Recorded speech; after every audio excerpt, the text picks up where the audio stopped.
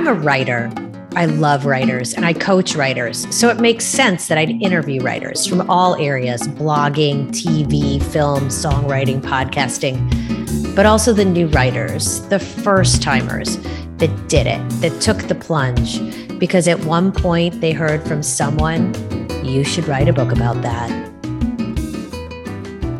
Stacey Lindsay is our first female journalist to have on the show, so I'm super excited. I stalked her at her position as editorial director at the September Letters, a mental health advocacy program. And then I read a few of her pieces from Maria Shriver's Sunday paper, where she's the senior editor, and I just had to have her on the show. She's extensively covered all the areas like health and civics, financial well-being, women's issues, and social impact in television, digital, and print outlets. It's so great to have you here, Stacey. Oh, Kim, it's so great to be here. You can stalk me anytime. I stalked you back. Thanks for having me. Well, let's jump right in. So tell me what got you involved in September Letters, and I will put the link in the show notes. Yeah, thank you.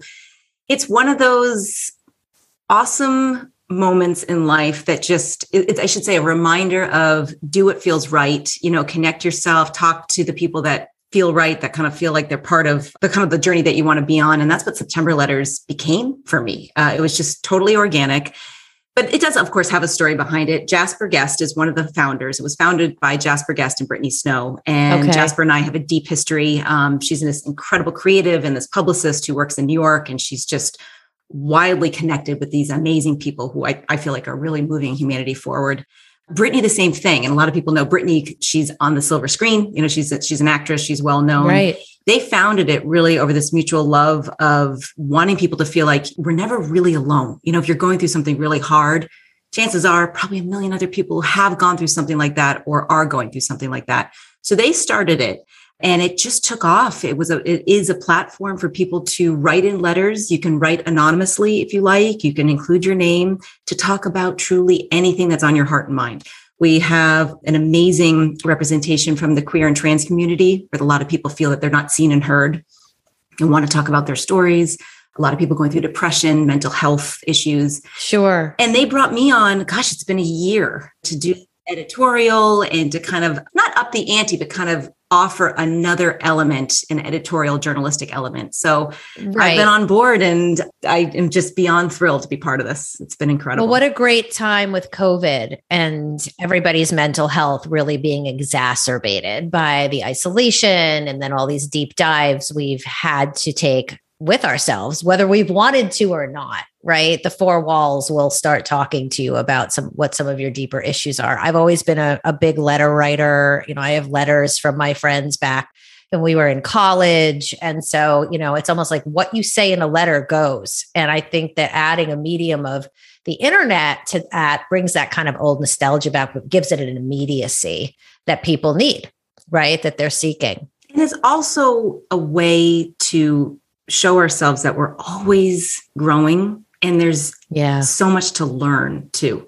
We're never going to know everything about ourselves. I mean, maybe until the final hours. I don't know that, but I don't think, right. We're always discovering things about ourselves. And I think it's an amazing thing to really nourish relationships with yourself, but then to nourish relationship with other people too. There's always something to know. There's always something to better understand. There's always something to lean into.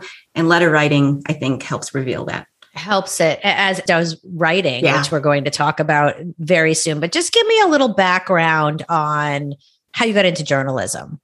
It's the classic story. I mean, I would watch TV, watch the news obsessively because Barbara Walters. It was Diane Sawyer. It still is. Diane Sawyer. And there was Christiane Amanpour. There's a group of these women journalists who fascinated me. And I thought that they presented in such a graceful way, and yet they were putting themselves in these situations to tell these stories. And I was still am immensely fascinated by it. Maria Shriver. And I pinch myself now. I work with Maria Shriver and it's just amazing. It blows my mind. She's incredible. She's unparalleled. She's incredible. But these women prove to me that you can be graceful and kind and curious and powerful all in one. And smart. Absolutely. Right. And it transcended genders. It transcended expectations. It transcended sort of draconian rules, that are wrapped around women. So I was fascinated by them from a really young age. And in high school, worked at the high school newspaper, which still is funny. You kind of laugh at those things, but then it was funny. I was going through some old stuff recently and I was finding some of my clips and I thought, wow, they're not that bad. Like reporting on the homecoming game. And there's always a little edge that shows you've got a future, So that just comes, and then I did an internship. I started off my undergrad years at Boston University, did an internship at CBS at local school and the local station rather. And I loved it. And I actually extended it from one semester. I ended up staying a whole year and I shadowed Sharon Alfonsi, who's one of the greatest now. She's on 60 Minutes. She's another unparalleled woman. Oh, but it was these figures that really, these women journalist figures that really propelled me forward. I took a pivot. I ended up getting my undergrad degree from Emerson College, which is a big journalism which school. We talked about where I went to school for a couple of years. Yes, the fact that we find each other. We find each other. We do. Ended up actually diving into film though. Ended up getting my undergrad degree in media studies and film, went the film route, which ended up being so worthwhile and incredible. But something big happened in my life after working in film for several years. And it made me realize I wanted to do journalism. It had always been there. So I went back, left my job, went back to graduate school and earned a degree in journalism. And good for you. Good for you in following that dream. It's really, it's important for us to know that, life is short, and we are always growing. So if you feel that calling to go back, you're talking about these women, these iconic women in journalism. What did you come up against as a woman in journalism?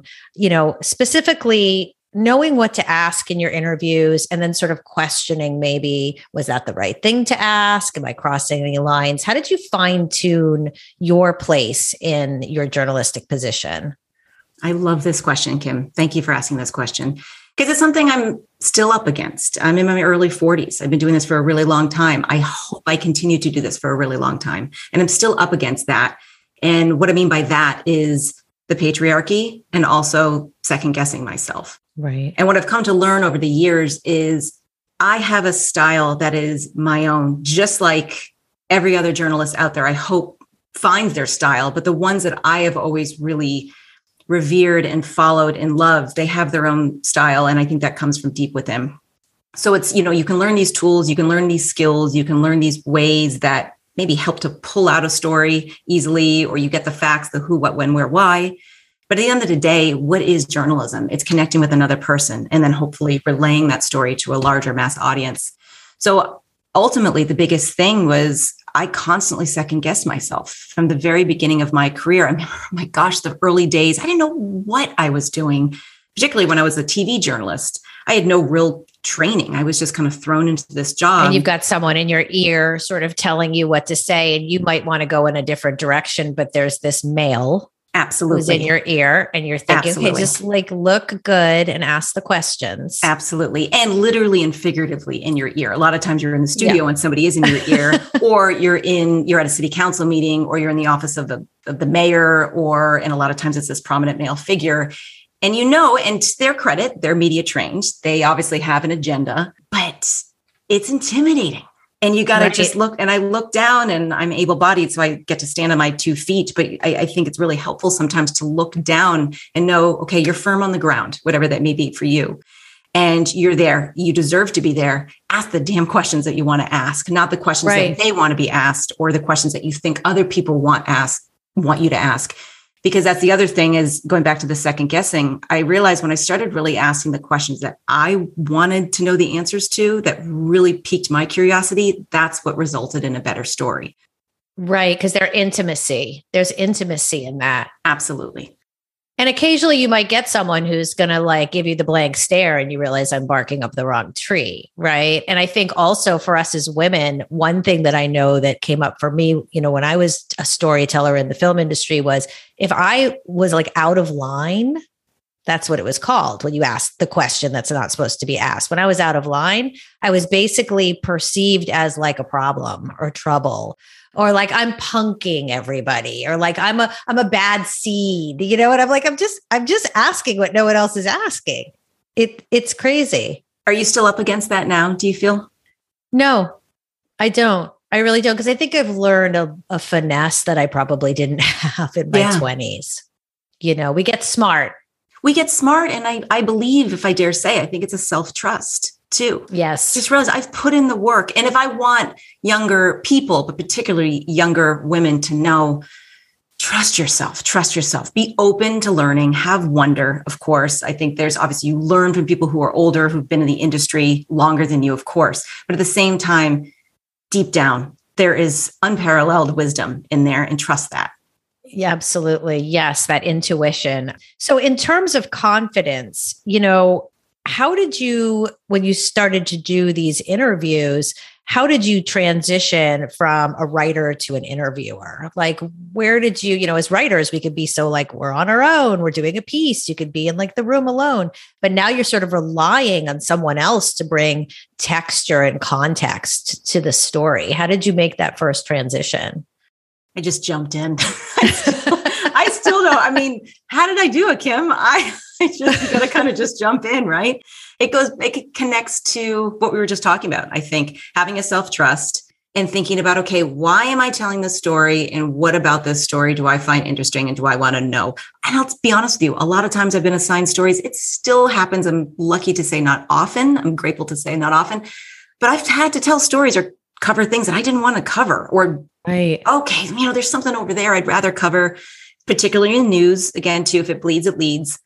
There could be this amazing story going on next to you that I feel like really merits more attention and warrants more attention. But the story where maybe there was a car crash or there was a murder, of course, that's going to make it on the news first. Okay, you have to tell that story. Maybe it's not of wild interest to you at first, but then when you start to dig deep, you think, okay, what is this? What about what can this I make of this? Absolutely. Right. You were speaking when we first met about a press junket that you went on. I believe it was for some producers. Was it the show Empire, where you went in and there's this media blitz that goes on and they all expect the same questions, but you went in there and decided to ask some different questions. What happened? And they loved it. And I am excited to say this is a story, an interview I did with Attica and Tembi Locke, two unbelievable creative women. They're sisters. They've both have these incredible careers in Hollywood. And they're doing a media blitz. We're doing a media blitz for their new show coming out. And so you get these, I don't do a lot of celebrity interviews, but I have done a fair share, I should say. And you get kind of a very, it's contrived. You get a very strict amount of time that you get to ask, and you pretty much, the publicists, again, they're doing their jobs, but they only want you to ask about one or two things, specifically about the project at hand. Which helps sell the movie. Absolutely. But then, you think about, what do we really want to talk about here? I had these two amazing women in front of me, and they both had experienced insanely hard loss and grief, something that touches on all of us. And I actually was really quite frank. I said, can we get deep? They're like, yes, let's get deep. Thank you. Went for it. And they opened up. And I think that's the other thing that I found about journalism that I love. And going back to what you asked about being an interviewer, people want to tell their stories. I think a lot of times, even when people are reticent to talk, just the fact that sometimes somebody's asking about them, even if maybe they don't give you a full, whatever it may be, but people want to be seen, they want to be heard. And the fact that you're asking them about something that happened to them or about something they created, I think impacts that person. Even if it doesn't make its way to a story, that's the other end of an interview too, that a lot of people don't realize. You interview somebody to get the facts and information and then to go tell that story. But that actual person that's being asked the questions, I think it has an impact on them. It does. And it might not have an impact in that moment, but later there's definitely a shift that's going to happen with them, and depending on their life trajectory, on where they're going to have that aha moment, you've definitely contributed to that experience. Let's talk about women again. Let's go back to women. We've had the women's movements and the women's marches. And, I have my opinion on how shifted we've been through any of that.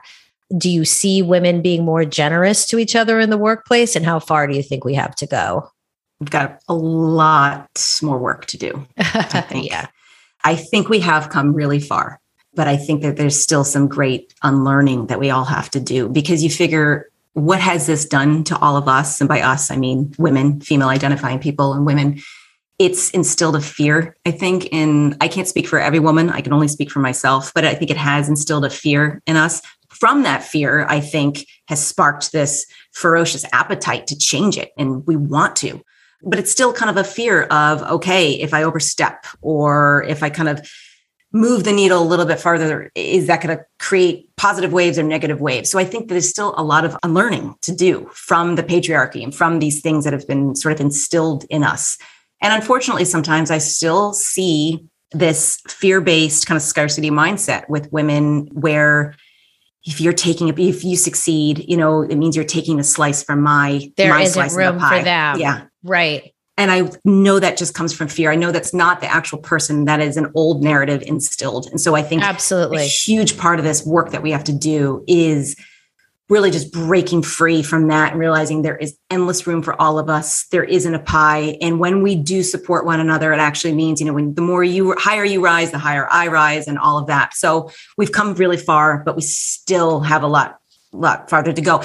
And it comes in small ways too.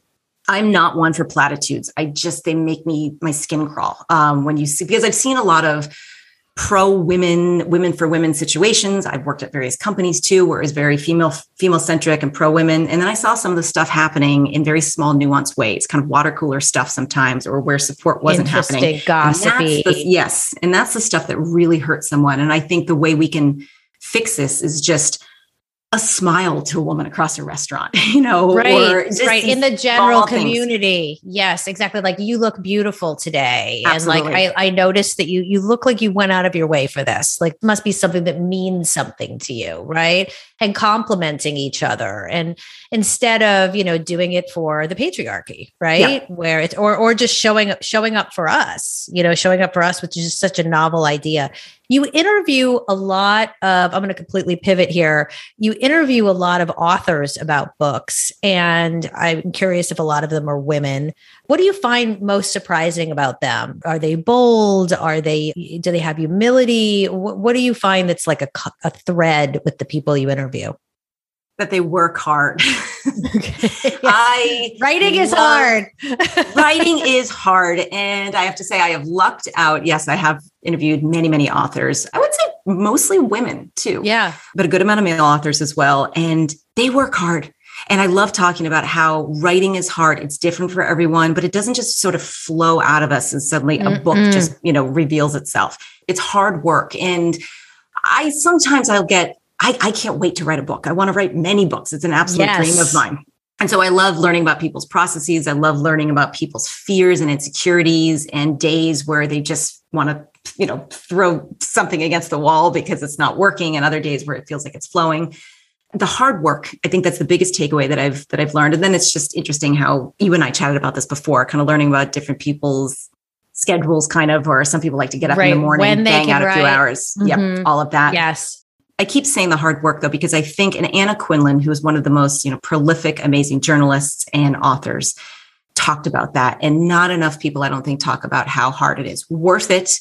Do it. You're worthy of it. You're capable of it, but it is hard. It doesn't just flow out of you if you're a professional writer and a book just happens. And I know I'm just repeating myself now, but I love knowing that. And I think when we're more honest about that, I think that's moving the conversation forward too, for burgeoning writers and seasoned writers that want to do it. Right. And we sort of talked about, and I'll say this, people that I don't work with people that ghostwrite. I might help them, do a session with them where we set up what they want to say in the book. Often they're not thinking about who is their reader avatar. What is their mission with the book? What is their purpose with the book? What is their main theme?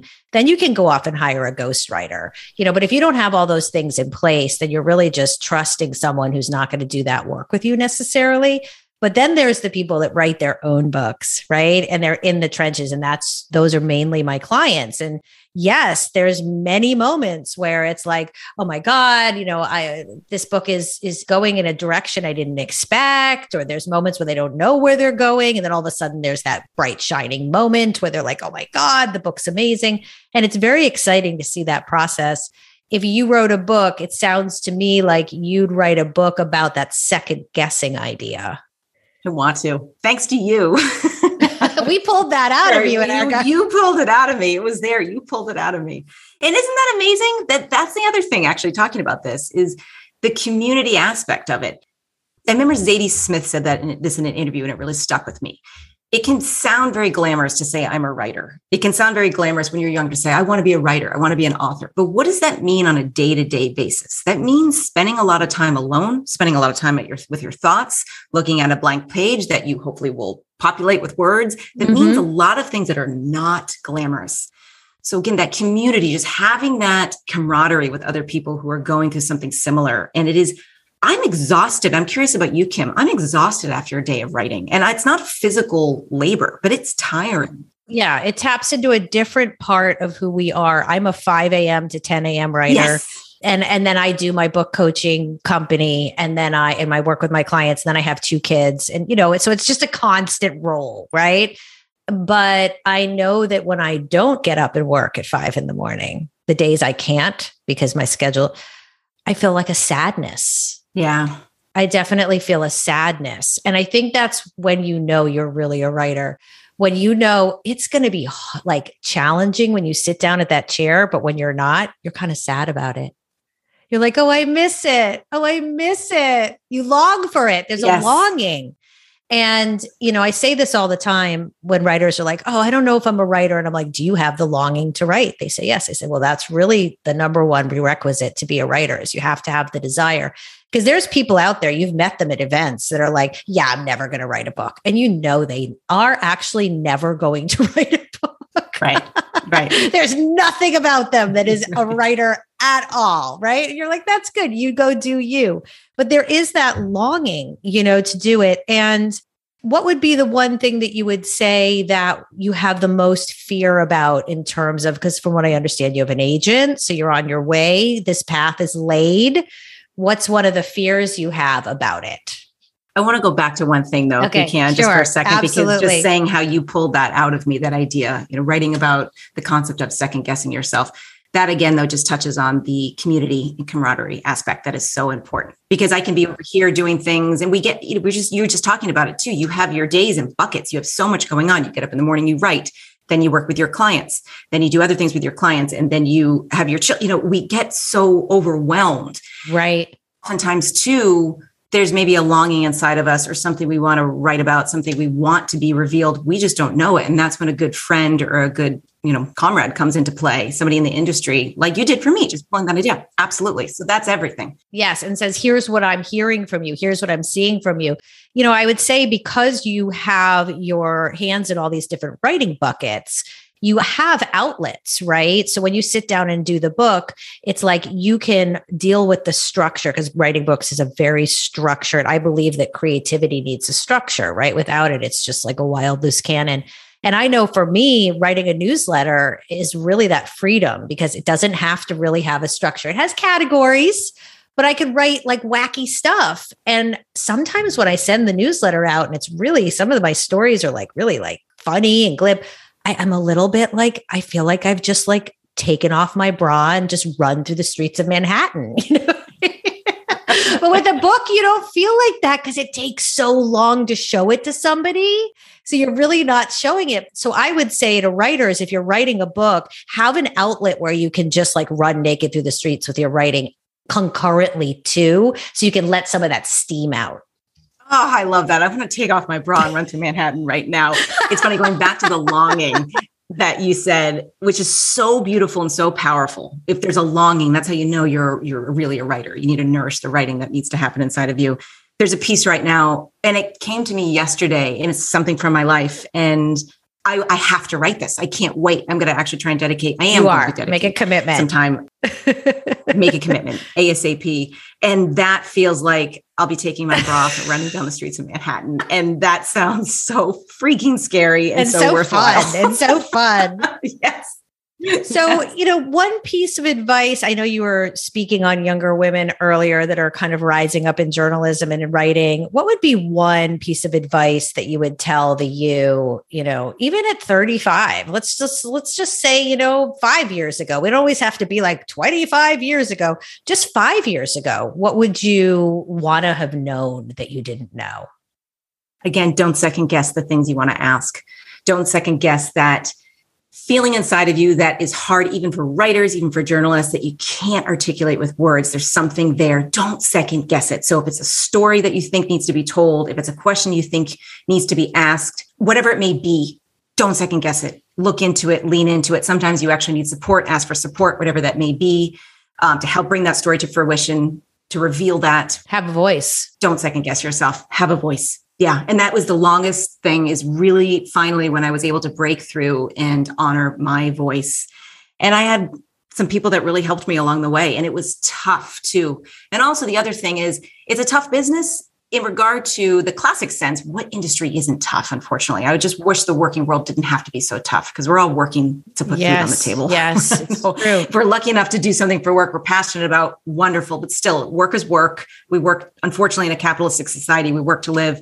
But I would say, though, that this industry, this meaning writing, journalism, putting words to paper, putting words out there for the masses, it's tough because you get feedback. You get in kind of a feedback loop these days digitally from your readers, positive, negative. You get feedback from editors. Some editors have different styles. Sometimes you get a few notes back. Sometimes you get a ton of notes back to kind of rewrite it. Just keep moving forward too. Do not let that get in the way or think, oh, I shouldn't be doing this. If you get something heavily edited, keep moving forward. And I have to say too, it's wonderful to get a response that's positive from people.